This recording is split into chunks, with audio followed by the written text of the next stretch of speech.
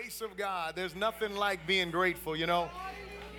As we started to sing that saying thank you, my son, he's young, he's 3 years old, and 3-year-olds, sometimes 30-year-olds forget to say thank you. You give someone something and you forget to say thank you. And I think one of the marks of Christianity for our hearts has to be that we are thankful to our God and that we can just say thank you, Jesus, for what you've done for us. Amen. Glory to God. If you would open your Bibles with me to the book of 1 Thessalonians. We are continuing in our end time encouragement series. We are in chapter 2 at the end, 1 Thessalonians chapter 2. And we'll begin reading in verse 17. When you got that, say so. All right. It's a little light, so I'm going to wait a moment. Let the rest of us get there. Amen. 1 Thessalonians 2, verse 17. When you got it, say so. So. That sounds better. But we, brethren, having been taken away from you for a short time in presence, not in heart, endeavored more eagerly to see your face with great desire.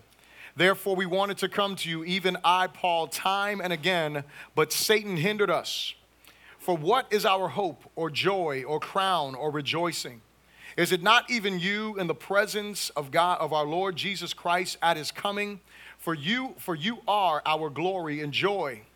Therefore, when we could no longer endure it, we thought it good to be left in Athens alone and sent Timothy, our brother and minister of God, and our fellow laborer in the gospel of Christ, to establish you and encourage you concerning your faith, that no one should be shaken by these afflictions, for you yourselves know that we are appointed to this. For, in fact, we told you before when we were with you that we would suffer tribulation just as it happened, and you know.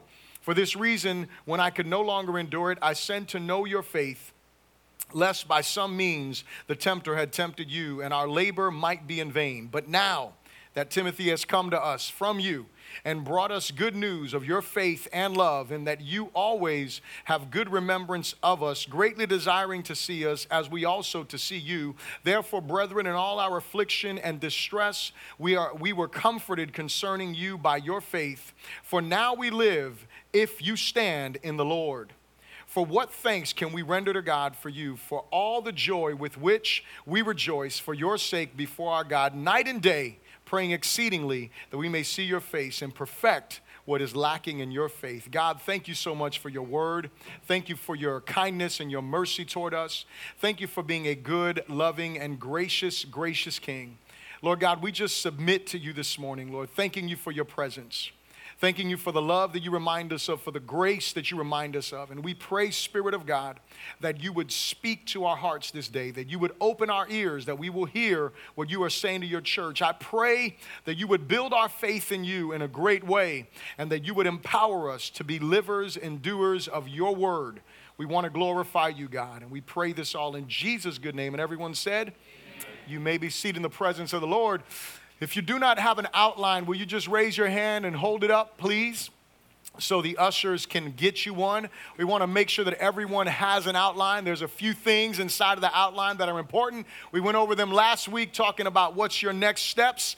That's very important. If you weren't here last week, don't read it while I'm preaching. Amen, amen. All right? But read it, at your leisure. Make sure that you take it to heart considering what your next steps are. The reason why I like for everyone to have these outlines is because you can follow along with me in the beginning of the sermon for the intro. There's some questions in there for you to answer, and you can also take some notes. There's some space in there for you to take notes. I think it's important for you when you sit down and you hear the word of God that you don't just hear it, but that you write it down sometimes, that you put some things on paper, and that way you can remember, you can bring them to your remembrance later on. And then the last reason is because my prayer is that we would be a disciple-making church.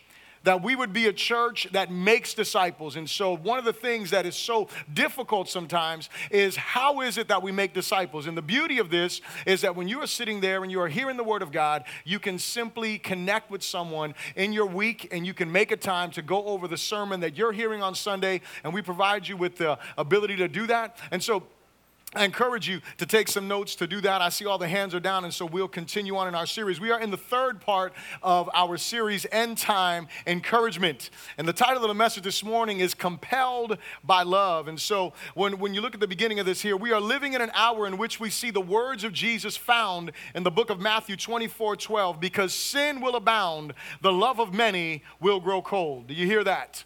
Because sin will abound, the love of many will grow cold. It's funny because as I was typing up the sermon and the outline, I thought of this scripture, which was, verse 12 and that whole thing. And Jesus, if you don't know this, in the Gospel of Matthew there, Jesus is speaking about the end days. He's speaking about the days in which we live. And it's funny because verse 11 says this, that there will be false prophets in those days. And what I notice is that there's a correlation between false prophets or people who are speaking falsely on behalf of God and the rising up of sin. Are you getting this? You see, when people are saying, and I was reading, so I think it was Helen Strack's post, I believe it was. As I was reading her post, she posted something about praying for our nation. And when people get up, especially behind pulpits, especially with titles, especially waving the Bible, especially quoting scripture, and they begin to say, based on this Bible, that what God says is evil is outdated and somebody messed up in their interpretation of that. When people start getting up and communicating things like that, they start tickling the ears of the hearers and ultimately, in our days, the nation. And what happens is sin begins to abound. Why? Because all of a sudden you've been listening to some fake preacher. Hello, somebody. You've been listening to someone who may be a politician who quotes a Bible scripture and says, for this reason, my position on certain things has changed. And I want you to know something. I don't care what anybody says. If they are communicating something from the Bible that doesn't align with all of the Bible, there's a problem. You see, because we have people in our days that listen, I want you to know this. You and I are sinful folks. Hello, somebody. What you want to hear is you want to hear it's okay for you to live how you want to live. That's what you want to hear. Whether you believe it or not, there is something inside of you that wants to hear it's okay for you to not pray. It's okay for you to not read your Bible. It's okay for you not to give toward the things of God. It's okay for you not to serve. It's okay for you to just come to church and sit down. See, those are the things that your flesh wants to hear. And when someone you respect gets up and says, hey, it's okay, and they quote a little scripture here, that's called proof texting. Hello. You know what that means, right? That means they use a text to prove their point. Hello. That's what they do. They're not going in the context of the scriptures. And so what I noticed was Jesus prophesies about these days. And he says that in these last days, there's going to be false prophets. And with false prophets, that's false teaching. There are false ideologies that are out there in the name of Christ. I mean, there are so many church splits that are going on over sin. Are you hearing me? No, yeah. Over sin. Why would the church split over sin? You know what the Bible says to do with people who are unrepentant of their sin? Kick them out. Well, that's too mean, Bishop.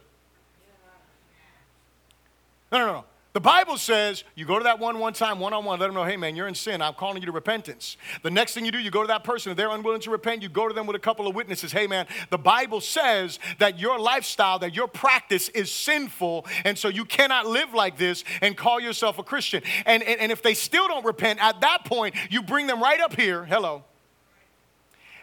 The whole church doesn't divide and say, well, I think that they might be okay. No. The whole church has the counsel of Scripture, not their opinions, not their emotions, not what pop psychology says. The whole church says, brother or sister, your lifestyle is sinful. You must repent of that sin.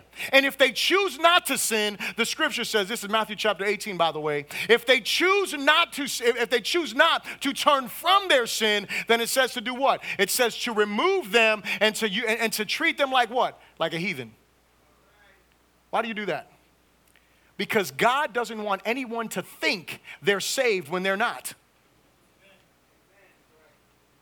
The most loving thing you can do is correct someone when they are in error.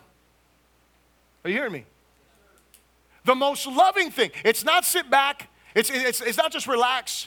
It is correct them So that way they know what they are doing is wrong, so they don't think that it's okay. I loved it the other day. I was reading some other post on Facebook, and I don't know, that must have been like the parenting day. I don't know, I guess it was Parents' Day on Facebook. And there was one post on there that was a mom. She was sitting down. This was hilarious. I mean, this mom was saying, I should have just brought the video for you. But anyway, some of y'all probably already seen this. But it was a mom. She was sitting down. She had a bowl of ice cream. No, she had a thing of ice cream, a tub of ice cream. And she's sitting down there, and she's eating ice cream. And she was basically saying, she was like, you know what? She said, I am called to be a parent, not my child's friend. And she's sitting there eating the ice cream and everything like that. She was dumping wine in the ice cream. I mean, she was just adding all kind of stuff to the ice cream. I'm like, this is insane. But she was going through this whole thing. She's like, you know what? My kids right now, they're mad at me. And she's like, and I don't care. It's about building this respect within them. And then Leticia, she posts something else. She was talking about parenting and, raising up godly people, raising up children that fear the Lord. And listen, y'all, we cannot do that if we are not standing upon the same counsel of the same scriptures. And so we as a church shouldn't be dividing over stuff. Jesus said sin would abound, and because sin abound, the love of many will wax cold in the King James Version, or grow cold. In other words, what happens is because there is so much sin, that's the reason why we're seeing the stuff that we're seeing. We see all this stuff all over the place, right? There are these arguments that are going on Facebook. This racial tension is intense right now, right? And if you're a person of color, I want you to notice I am. Hello. Now, I am not black, right? I'm Puerto Rican. Hello. I mean, there's black in me somewhere. I don't know. But anyway, right? But I will tell you this. Growing up, everyone thought I was black. Hello. And when I preach sometimes, be like, you're not black. Yeah, anyway. But here's the thing. The point is, I get confused with black all the time, so it's all right with me. I went to a black church and preached. I said, that light-skinned brother, he could preach. Hello, somebody. So that's like, I don't know. But anyway, the point of the matter is, you have people that are Christian, that are on one side of this pendulum over here, and they are just like, they're adding fuel to the fire of the racial tension that is here rather than being an answer to the problem. I got quiet. We're posting stuff from people that don't have the heart. One post, they had all of these actors, somebody posted, all these actors and singers and entertainers. They were all black, and they were talking about stuff, and they were calling on President Obama. President Obama cannot fix the problem. No president can fix the problem. They are not the savior. Are you here? There's no law that can be changed, right? And if they do, then they're going to start infringing on people's rights. Hello, somebody. The issue is a sin issue. We're sitting in our prayer circle today. We had 2 petitions this morning as we're praying. One petition, a young man, 15 years old, he goes back home. He's outside getting groceries out of the car or something like that. Someone drives by this kid and shoots him like how many times? 7 times? 7 times shot this kid, like hit almost every major organ in him. For no reason. We hear another petition. Minister Jamie he's in tears as he's sharing this petition of parents who brought a babysitter into their home, and the babysitter threw their baby against the wall and killed him. Listen, it's more than just, I was on Facebook, hello, right? And so I hear, I see the videos of the guy. And listen, I'm going to say this, and some of y'all are not going to like this. I have friends that are black. I have friends that are white. I have friends that are cops. And I want you to know something, that not every single person in any of those areas is bad. Are you hearing me? And we need to stop blanketing everyone and just throwing them in. Everybody's bad, because that is wrong, right? Like what they did in Dallas, a few weeks ago in the name of anger and speaking up, that was wrong. Hello. That wasn't right. And then I see a video that someone posts, and it's a white guy. This is a literal situation. A white guy who's walking in a parking lot. I posted it. Nobody even commented on it. Hello. They comment on everything else. They didn't comment on this one. White guys walking in the parking lot. There's a mob of black people that are there, right? And what happens is that they show this. The white guy goes like this. Please no. He showed just like that. And they whooped this dude, tore his clothes off of him. Hey, they're just speaking up in anger, right? See, what I want you to realize is that the issue in your outline, the church is the answer to the sin problems of our day. And when I say the church, I mean you and I mean me. It's us going out there, having real conversations. Stop, we like live behind memes. Hello. We don't even communicate anymore. I was laughing the other day because now the iPhone, the 10, the update is there. And so they have all these memes, And I'm like, I automatically go to a meme to try to comment now because, Pastor Aldo and Pastor Chad, they're like the meme kings. Hello. And I'm like too slow for that stuff. And so I'm just still with like it's archaic, the LOL, hello, right? Or the sanctified version, LMDO, hello somebody, right? Right, that's sanctified, amen, glory to God. But nonetheless, right, the reality is that, we don't even communicate anymore. And we listen to the wrong narratives all the time. But you know what narrative we need to look at? The one in the scriptures. Jesus promised this. Because right after this verse 13, you know what it says? Matthew chapter 24, verse 13, you know what it says? It says, but he that endures to the end shall be saved. It's about us enduring in the midst of these hard times, in the midst of these difficult times. You see, looking at your second paragraph here, as we look to the model church, we talked about that of the Thessalonians and the model ministry of Paul, that was last week. We are encouraged to imitate them amidst diversity within the church. There should be diversity. There's different groups of people here, different types of people from different places, amidst division within the culture. That is obvious, and amidst devastation on the horizon. Can I tell you something? I'm not a gloom and doom kind of guy. I'm a realist, and what I realize is this, is that if there is not real repentance in this nation, there is devastation coming to this nation. I don't want to make you feel like everything's going to be all right tomorrow, because it may not. There was a few weeks there that we didn't hear about any kind of, terrorist attacks. But there was a couple of weeks ago that we were every less than 72 hours, there was a new terrorist attack that was coming out all over the place. Nobody wanted to call it terrorist attacks, but anyway. So we're still investigating that. Amen, amen. Come on with your investigations. But the reality is that there is a problem. And as a church, what we can do? We can say, God, I want to be your voice piece. I want to be your man. I want to be your woman in the midst of this culture. You know where that begins, church? That begins by being unified here. And you know how we unify? Let me explain to you where unity comes from in the body of Christ. It comes from the Word of God. It comes from the Spirit of God. It comes from the love of God. It is rooted in the gospel. The reason why you and I are in this room today is because of one, and that is Jesus Christ, who died for our sins. It is because of Jesus Christ, who laid his life down for every sinner. It is Jesus. It is because of him who gives us the opportunity to come into a relationship with faith. And that's the only reason why you and I are in the same room. If it wasn't for that, that is the common ground that brings us together. And what we need to do, church, we need to come back and say, God, we want to be people of the book. We want to be people that are given to this word no matter who it offends. And so, last paragraph here, the church is the hope of the culture because Jesus called us the light of the world. Did you hear me? It isn't, I want you to get this. Jesus is the light of the world. But when he's speaking to his disciples, he says, you are the light of the world. Nobody covers what?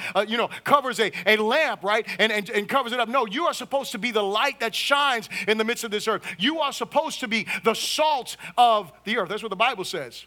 And so we are the light of this world according to Jesus because he lives in us, because his Spirit lives in us and illuminates us. And he has empowered us with the most powerful light, or he has endowed us with the most powerful light of all, the love of God revealed in the gospel that must overwhelm our hearts and move us into the mission before us. Here's what I want you to get. And I posted this on Facebook anyway. I got 7 likes. I have a lot more friends than 7, right? And some things I post, I get 150 likes. And I don't really care about the likes for the sake of likes. I'm not into all that. It's because I watch what people like. And when you post something controversial like this, when you talk about, listen, especially when we are in the midst of this racial tension time, please, church, please, don't buy in to the false narrative that's out there. Don't deny the reality. Listen, I'm not black. My son is. Are you hearing me? And I fear for my son. I fear for him. But you want to know what I will never do? I will never poison my son's mind with any kind of racial bias or anything like that. I will teach my son to be respectful, to be honorable, especially to those in authority. Are you hearing me? I will teach him to be respectful. And hey, my son's not going to be no wimp either. Hello, somebody. I'm just saying, I'm gonna teach him some BJJ. You thought I was gonna beat him. No, I didn't say that. I'm gonna take him to get, my son is gonna be able to defend himself. My son will know when to stand up and all that stuff. But I'm not gonna fill him with that racial tension there. And I'm not gonna fill him with fear. I'm gonna teach him to be wise. I was talking to a young man, 17, 18 years old, his similar situation. He was adopted by a white family. He's black. And me and his dad were sitting there talking. And as we're talking, I was telling him when one of the shootings happened the other day, I said, young man, I said, this is the thing you gotta understand. You need to know when you need to keep your hands up on the steering wheel. Hello. You need to know when you need to not talk back to the police. Hello, somebody. You need to not walk around with a chip on your shoulder because I saw, and let me say it like this. I saw a white guy the other day. I wanted to jump through the camera and punch him in the face. I'm just telling you right now because he was being such a jerk to the cop and it was intentional. Like he was intentionally trying to agitate this police officer. Why do you do that? Because I'm going to tell you something. When you go through something, guess who you're going to want at your front door helping you out? Those cops that you hate. I'm just saying. And so teaching our kids how to act right. And no situation is perfect, okay? And I am not trying to be up here an advocate and say, hey, none of these police officers did anything wrong. That's a lie too. Are you hearing me? What I'm saying is, as a church, what do we do about stuff like that? Well, first of all, we walk in unity together. That's the first thing we do. The second thing is, when we comment on stuff, listen, it's okay just to not comment. Are you here? It's okay to just pray about stuff in a prayer closet. It's okay not to communicate. And it's definitely okay not to just feed the fuel of the racism in our culture. Are you all right with that? I think that that's the way that we need to do that as a church. And we need to be a light that's there who stand for what is right when right is right and stand against what's wrong when it's wrong. Hello. A big idea this morning as we're going through this is this: love moves us beyond ourselves into the lives of others. The title of the message is Compelled by Love. And when we're looking at the Apostle Paul, he was moved. There was something that was moving his heart.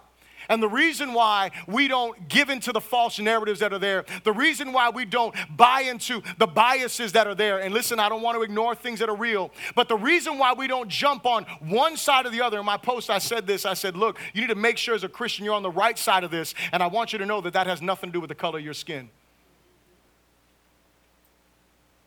One of the things that I hated, and I'll say this, when I was younger, growing up, I don't see it so much now. I'm not really paying attention too much for it anyway. But when I was younger, you know, when you got your first car as a Puerto Rican, like the first thing you wanted to do is put up your Puerto Rican flag. Hello, somebody. And your car was like this high from the ground, and you were banging with your little system and all that kind of stuff, and you were just waving that Puerto Rican flag. Can I tell you something? First of all, I didn't have a car before I was a Christian. So my first car was after I became a Christian. It was like this high from the ground. Hello, somebody.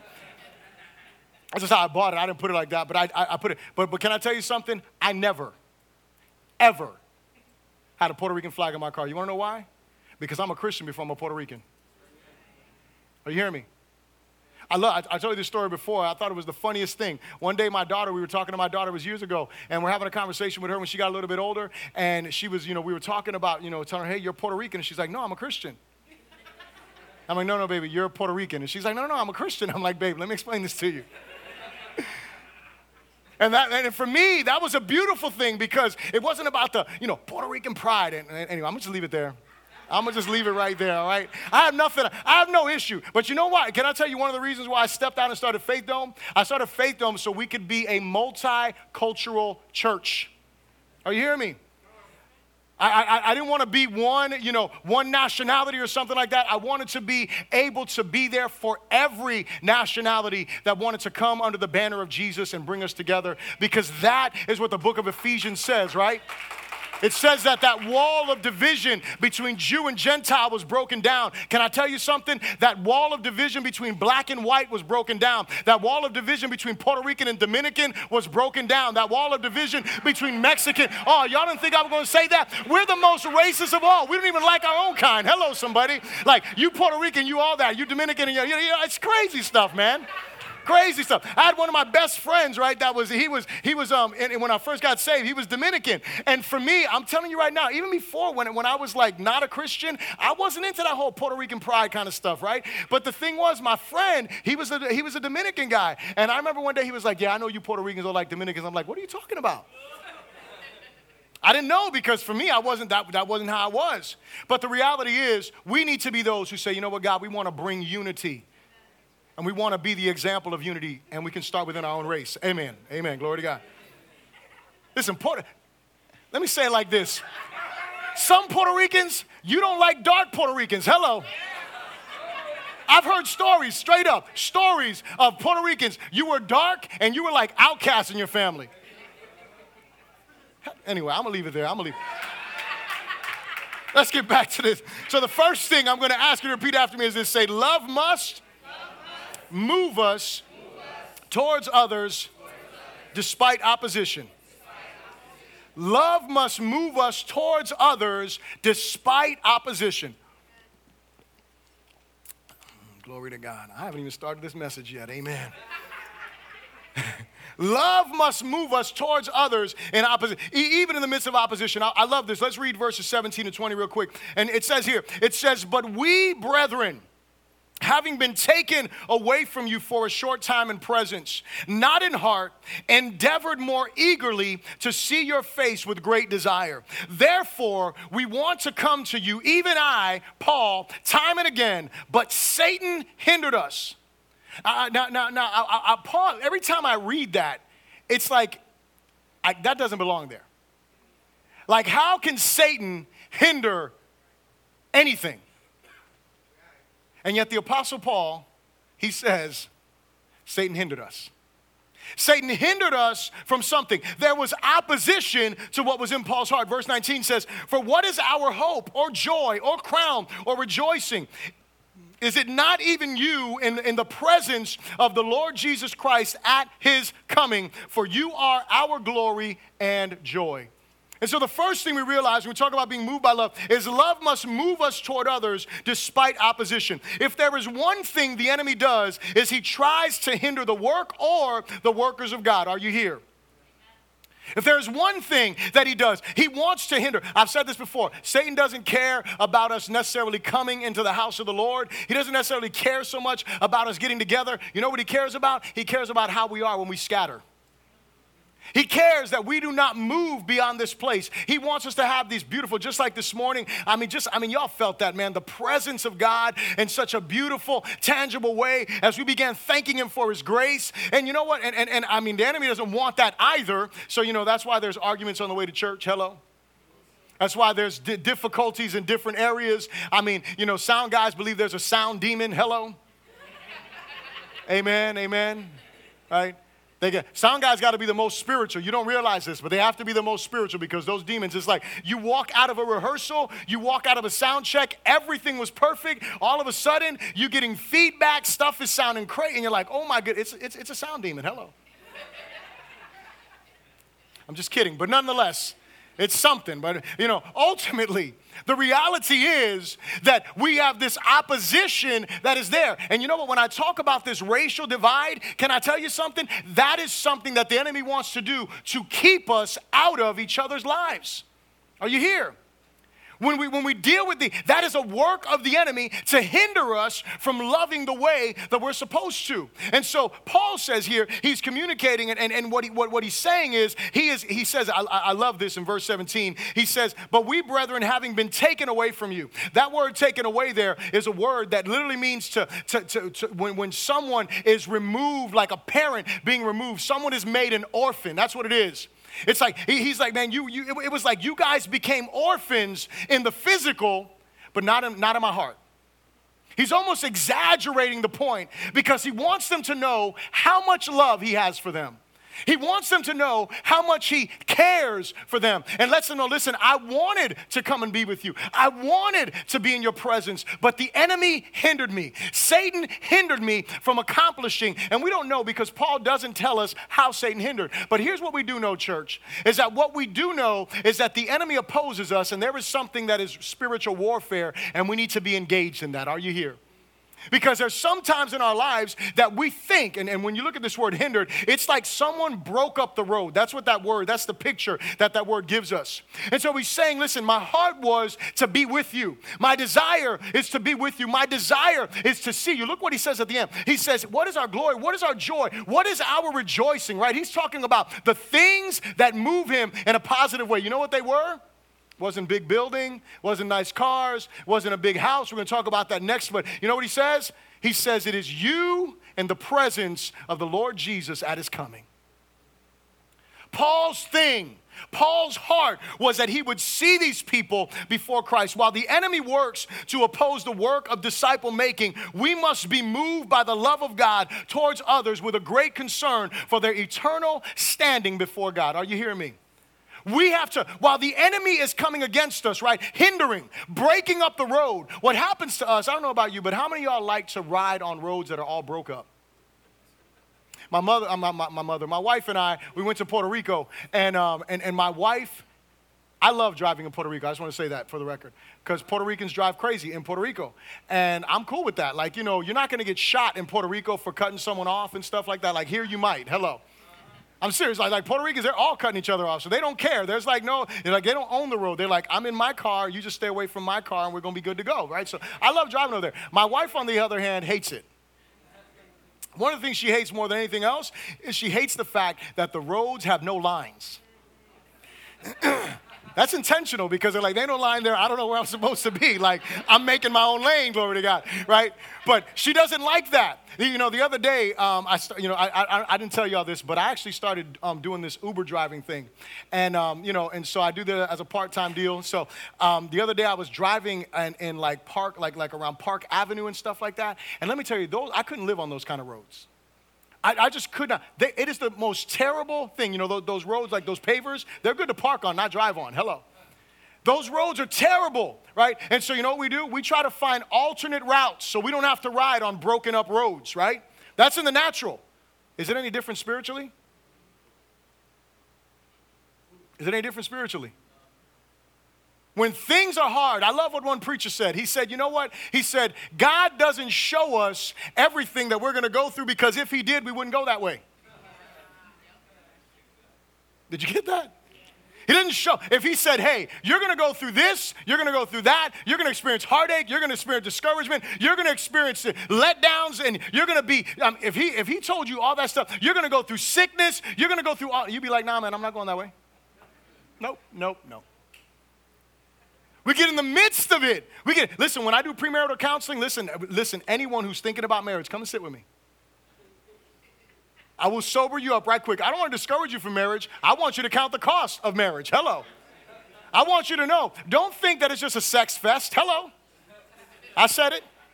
Don't think that it's just a, y'all, listen, that's what some people think. That's what I thought. I'm just saying, like, that's what some people think. And I was a Christian, saved, filled with the Holy Ghost. I told y'all, my mother-in-law, we're sitting down at the table talking about the wedding. And I said, Martha, I do not care about the wedding. I only care about the honeymoon. Amen.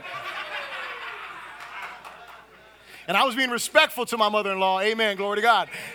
But nonetheless, ultimately, it's not just, marriage is not just some walk in the park. Sometimes it's a walk on some thorny roses. Hello. Y'all got that? Sometimes it's difficult.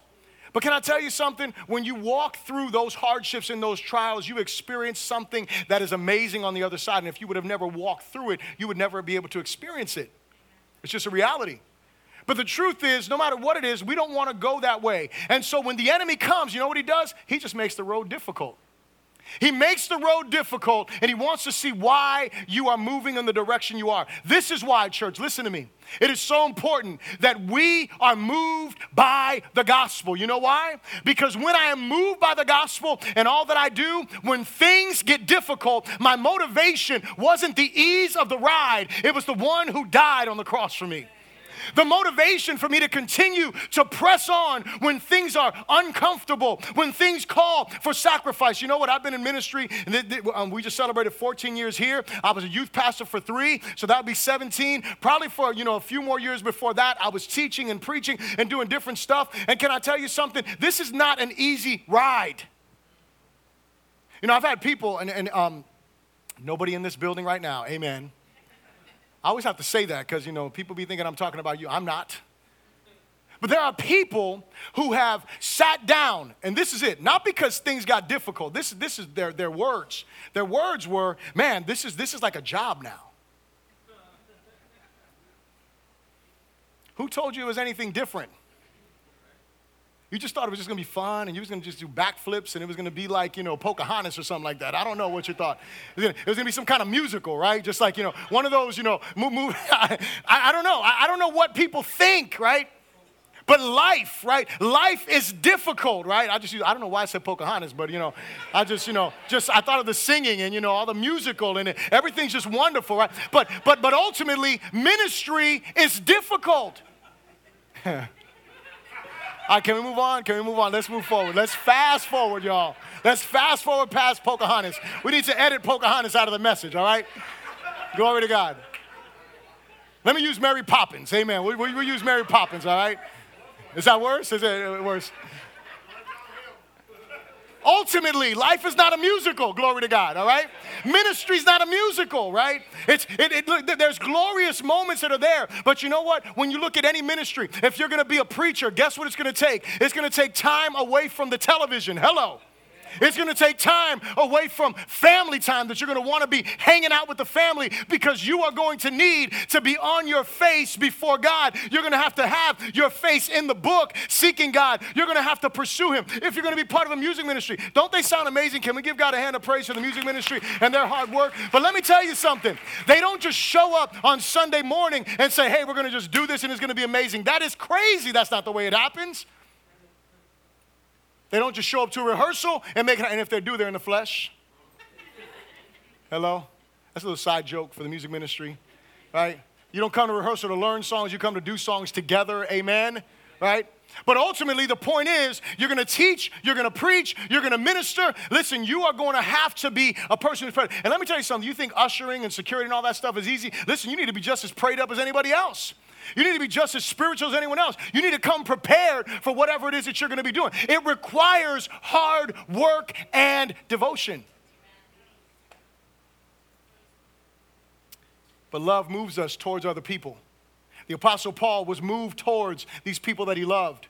And see, when we look at Paul's example, you know what we understand? We understand he gave us the example of a loving mother, of a father who was encouraging. Last week we looked at those scriptures. And you know what he does? He points out to them the love he has. And you know why that is important for us? It's because any parent in here can attest to this, and anyone who's ever been a child, and that's all of you, can attest to this reality. That parents want your siblings to care the same way that they care for you. Are you getting that? In other words, when you have kids that are fighting all the time, you're like, that's your brother, stop fighting with him.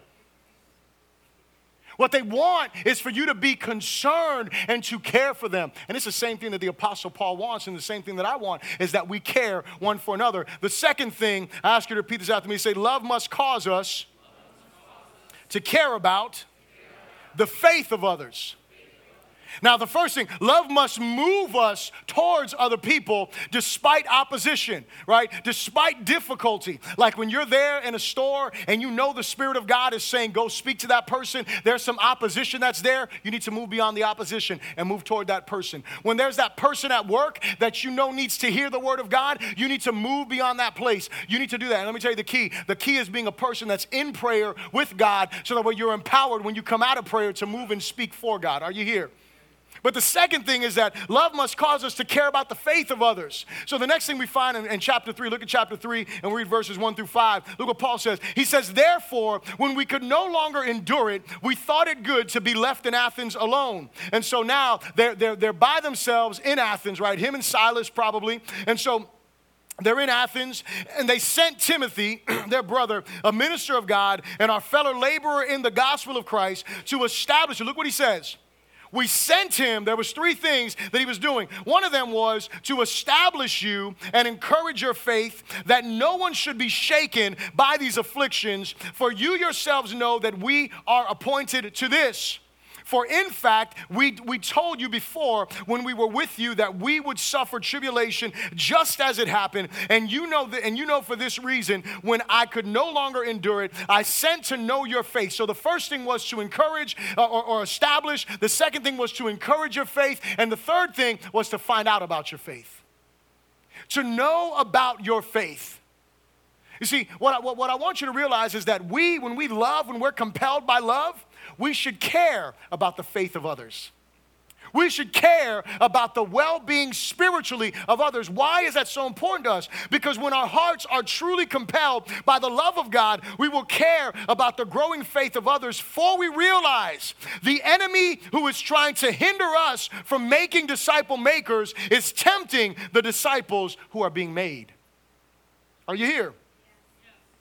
See, the same God or the same enemy who is opposing us, who is trying to get us so caught up. I love Cheryl's prayer this morning, and as we were praying, and one part of it, she was talking to the Lord, and she was talking about, God, sometimes we're so overwhelmed with our own lives that we can't even think about being vessels for you outside of whatever it is that we're facing. But can I tell you something? God wants us to move outside of ourselves.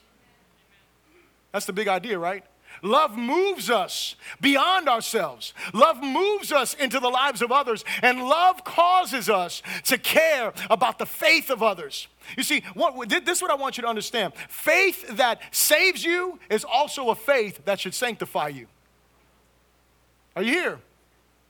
Faith that's, right, Pastor Chad talked about, when you put your faith in Christ when he was doing communion, you put your faith in Christ and your sins are dealt with. Amen to that. But can I tell you something? Your sins that were dealt with on the cross, those same sins should not be evident in your life continuing forward.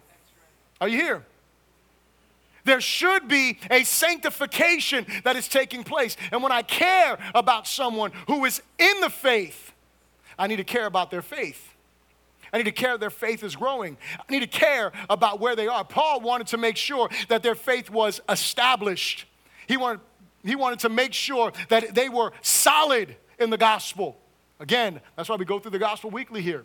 That's why we do communion weekly. The gospel picture that is before us. Our faith, listen to me, our faith is in Christ and in Christ alone. Are you here? That's where our faith is. It's not in my works, not in your works. It's not in how good you think you are. It's not in how you measure yourself. No. Those are demonstrations of your faith and show you where you need to grow. But our faith is in Jesus. Our faith is in Christ, and that has to be what our passion is to see people's faith be built upon that solid rock of who Jesus is. You see, we realize when I look at the scripture in the beginning and we talked about Satan hindering, when we looked at Satan hindering the Apostle Paul moving forward to do what it was that he was called to do, we need to recognize that same enemy is coming after the life of every person we're trying to disciple. Are you getting that? Listen, if you're committed, and hear me, everybody in this room, if you call yourself a Christian, please hear me. If you don't hear anything else that I said this whole time, listen to this. If you call yourself a Christian, you need to ask yourself a question. Who else are you helping grow in their faith? If you are not helping someone grow in their faith, then I have to say, you're falling short of what God calls you to do as a Christian. We're called to be disciple makers. We're called to be those who are helping people grow. And listen, first and foremost, there's no question about this. My family, I should be helping them grow in their faith. Amen? But you know what? Even if you think that that's the end of the ministry, you want to know what Paul tells Timothy? He tells Timothy for the older women to teach the younger women. He's not talking about their daughters. He's talking about the younger women in the church. So you know what that tells me? At minimum, right? For moms, they've got a lot of moms in here. For those moms that are there and you're making disciples in your home, amen, glory to God, keep doing that. But don't forget about your other sisters that need help to grow in Christ, because that is part of your call. For the men in the church, we should for sure be leading. Listen, guys, you need to know this, and for anyone who doesn't know this, the men of this church are extremely important. You guys are not just the ones that come and give up, show up, and shut up. You guys are not those guys. Hello. And that's how a lot of times men think that they are. We want you to show up, we want you to give up some money, and we want you to shut up. Don't say anything about anything. That's not this church. One of the things that I desire is to see men growing in their faith, and men helping their children grow in their faith, and men helping other men grow in their faith. That is huge to me. You guys, men, don't realize how important you are to your families, how important you are to the church, and how important you are to the culture. The enemy has worked overtime to get you to be quiet. The enemy has worked overtime. I mean, you think about it, the narrative that's there, men just provide. That's all they do. They provide, they come home, and they go into their cave somewhere. Hello. Or a backyard, whatever it is, whatever your place of, refuge is. That's what the enemy wants you to think. Like you have no opinion. Listen, you are God's chosen vessel to lead. Hello, somebody. You are God's man who has been called to lead. God has given you grace and given you a command to be a leader in your home, to be a leader in this culture, to be a leader in the body of Christ. Husbands, listen to me. We can't relinquish those rights to our wives, no matter how amazing they are. We have to lead, amen? We have to walk in leadership the way that God has called us to. And we need to recognize that there are men, there are people, not just men, there are people that God is calling us to make disciples of. He's calling us to raise them up. He's calling us to lead them. And what are we doing? What are we doing? I pray that you'll repent and that you'll say, God, use me to be a disciple maker. The third thing I'll ask you to repeat after me is this. Say, love will bring rejoicing to our hearts as others grow in their faith. And so the first thing that I said is that love moves us towards others despite opposition. The second thing is that we will be concerned, that we will care about the faith of others. But the third thing that's so important is that we will rejoice when we see others grow in their faith. That will be something that moves our hearts. Let's read these last few verses here, verse 6 through 10. Paul says this. He says, but now that Timothy has come to us from you and brought us good news of your faith and love, and that you always have good remembrance of us, greatly desiring to see us, as we also to see you. Therefore, brethren, in all our affliction and distress, we are comforted concerning you by your faith. For now we live, look, I love that verse. For now we live if you stand fast in the Lord. For what thanks can we render to God for you, for all the joy with which we rejoice for your sake before our God, night and day, praying exceedingly that we may see your face and perfect what is lacking in your faith. Did you hear the word faith over and over and over again? A huge emphasis here that the Apostle Paul has. He is concerned about their faith. Sends Timothy to them to establish them, to encourage them, and to inquire about their faith. And when Timothy comes back to them, he says, man, we are rejoicing because your guys' faith is solid. Because your faith is growing, because you are developing as disciples. That was Paul's heart. Paul was stirred by that. Can I ask you a question? Do you even care when you see somebody growing in their faith? Does that move you? Like when you see somebody who walks in these doors who doesn't know Jesus asking questions, does that motivate you, or do you just want to go home? Hello. You know, when you go into your Connect life groups and you have those times there and someone who is younger in the faith or someone who is more immature or someone who is just not knowledgeable, they have questions, right? You know, I know how it is. You know, you're sitting down there in that circle like, okay, man, stop asking questions. Hello, it's time to go.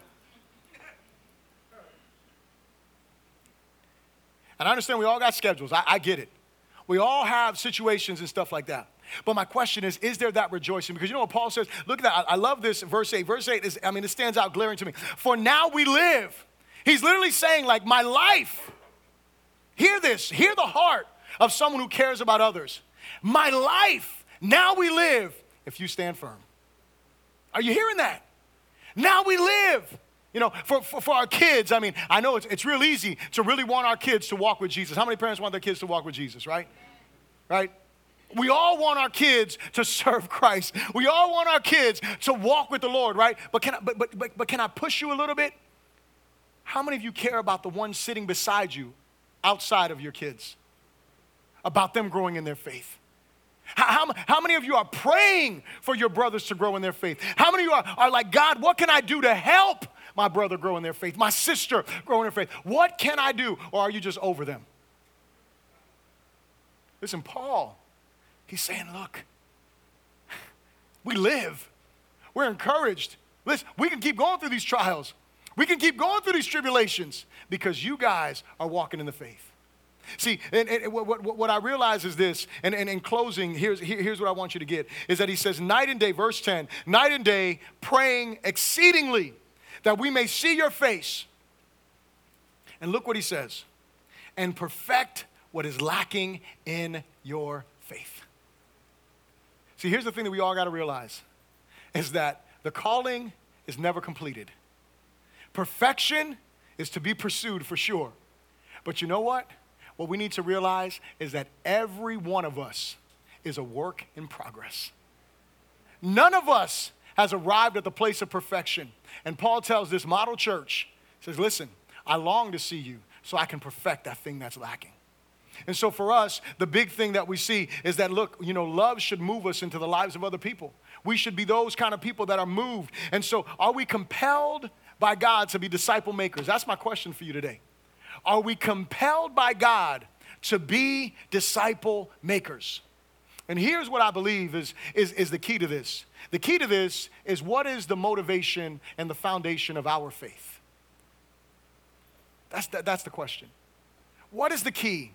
What is the foundation? What is the motivation for our faith? See, because here's what happens to us as we grow. This is a sad reality. We first come to Jesus, like I don't know about you, but the reason why I stand here today is because I remember like 23, 24 years ago, something like that, a night when I encountered Almighty God. And He changed my life forever. And I remember that day, and whenever I want to quit on God, I remember how He encountered me.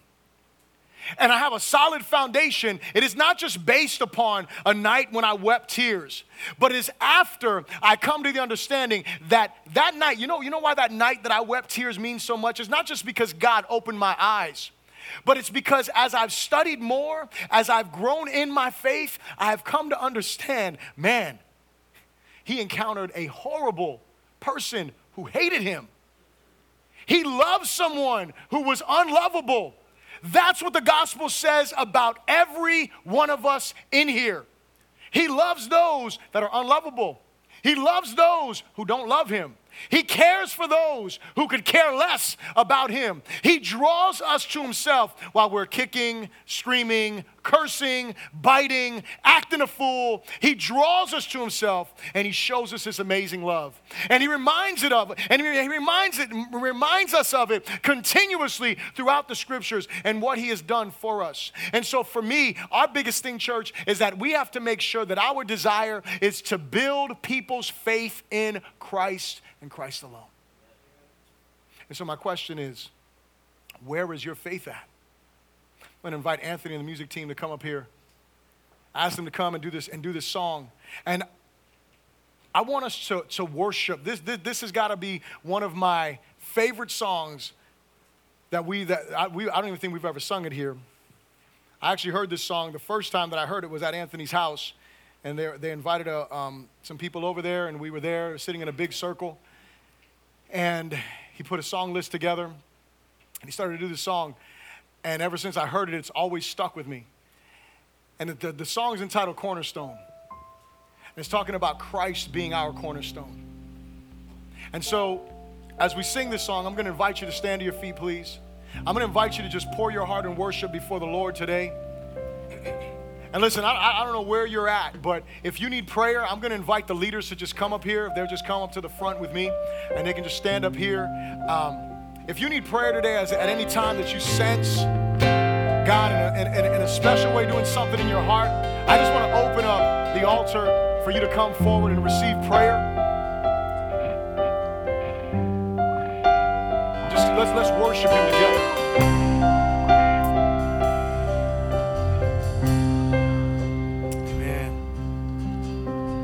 My hope is built on nothing less than Jesus' blood and righteousness. I dare not trust the sweetest frame, but wholly trust in Jesus' name. Let's sing that again. My hope is built. My hope is built on nothing less than Jesus' blood and righteousness. I dare not trust the sweetest frame, but only trust in Jesus' name. Christ alone.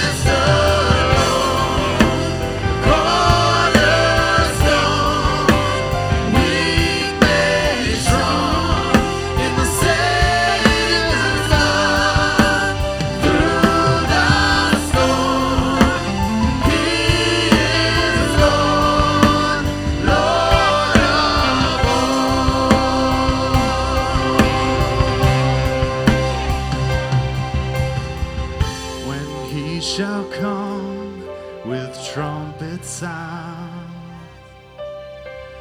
Oh, may I then in him be found, dressed in his righteousness alone, faultless stand before the throne. Sing Christ alone. Christ alone, cornerstone,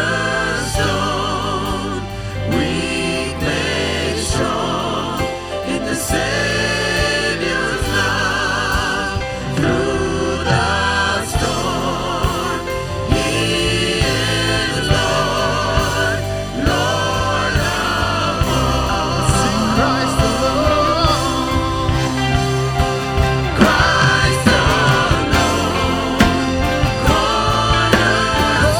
cornerstone, weak made strong in the Savior's love. Through the storm, He is Lord, Lord of all. Sing Christ alone. Christ alone, cornerstone, weak made strong in the Savior's love. Through the storm, He is Lord, Lord of all. Sing Christ alone. Christ alone, cornerstone, weak made strong in the Savior's love. Through the storm, He is Lord, Lord of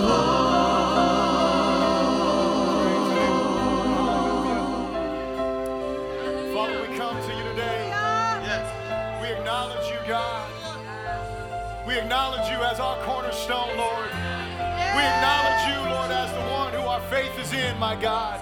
And we come to you today, Lord, as your sons and as your daughters. And we pray, God, that our hearts would be compelled by your love, that you would move us, Lord God, into the lives of others, dear Lord, as you would help us, Lord, to be concerned with their faith, with their eternity, my God, and that you would make us to be disciple makers, dear Lord, that you would remove whatever baggage, that you would remove whatever weight, that you would remove whatever condemnation may be there, my God, and that you would give us the faith to stand firm, Lord Jesus, upon the rock of our salvation, upon the cornerstone of our salvation, upon the one who gives us the strength to be ever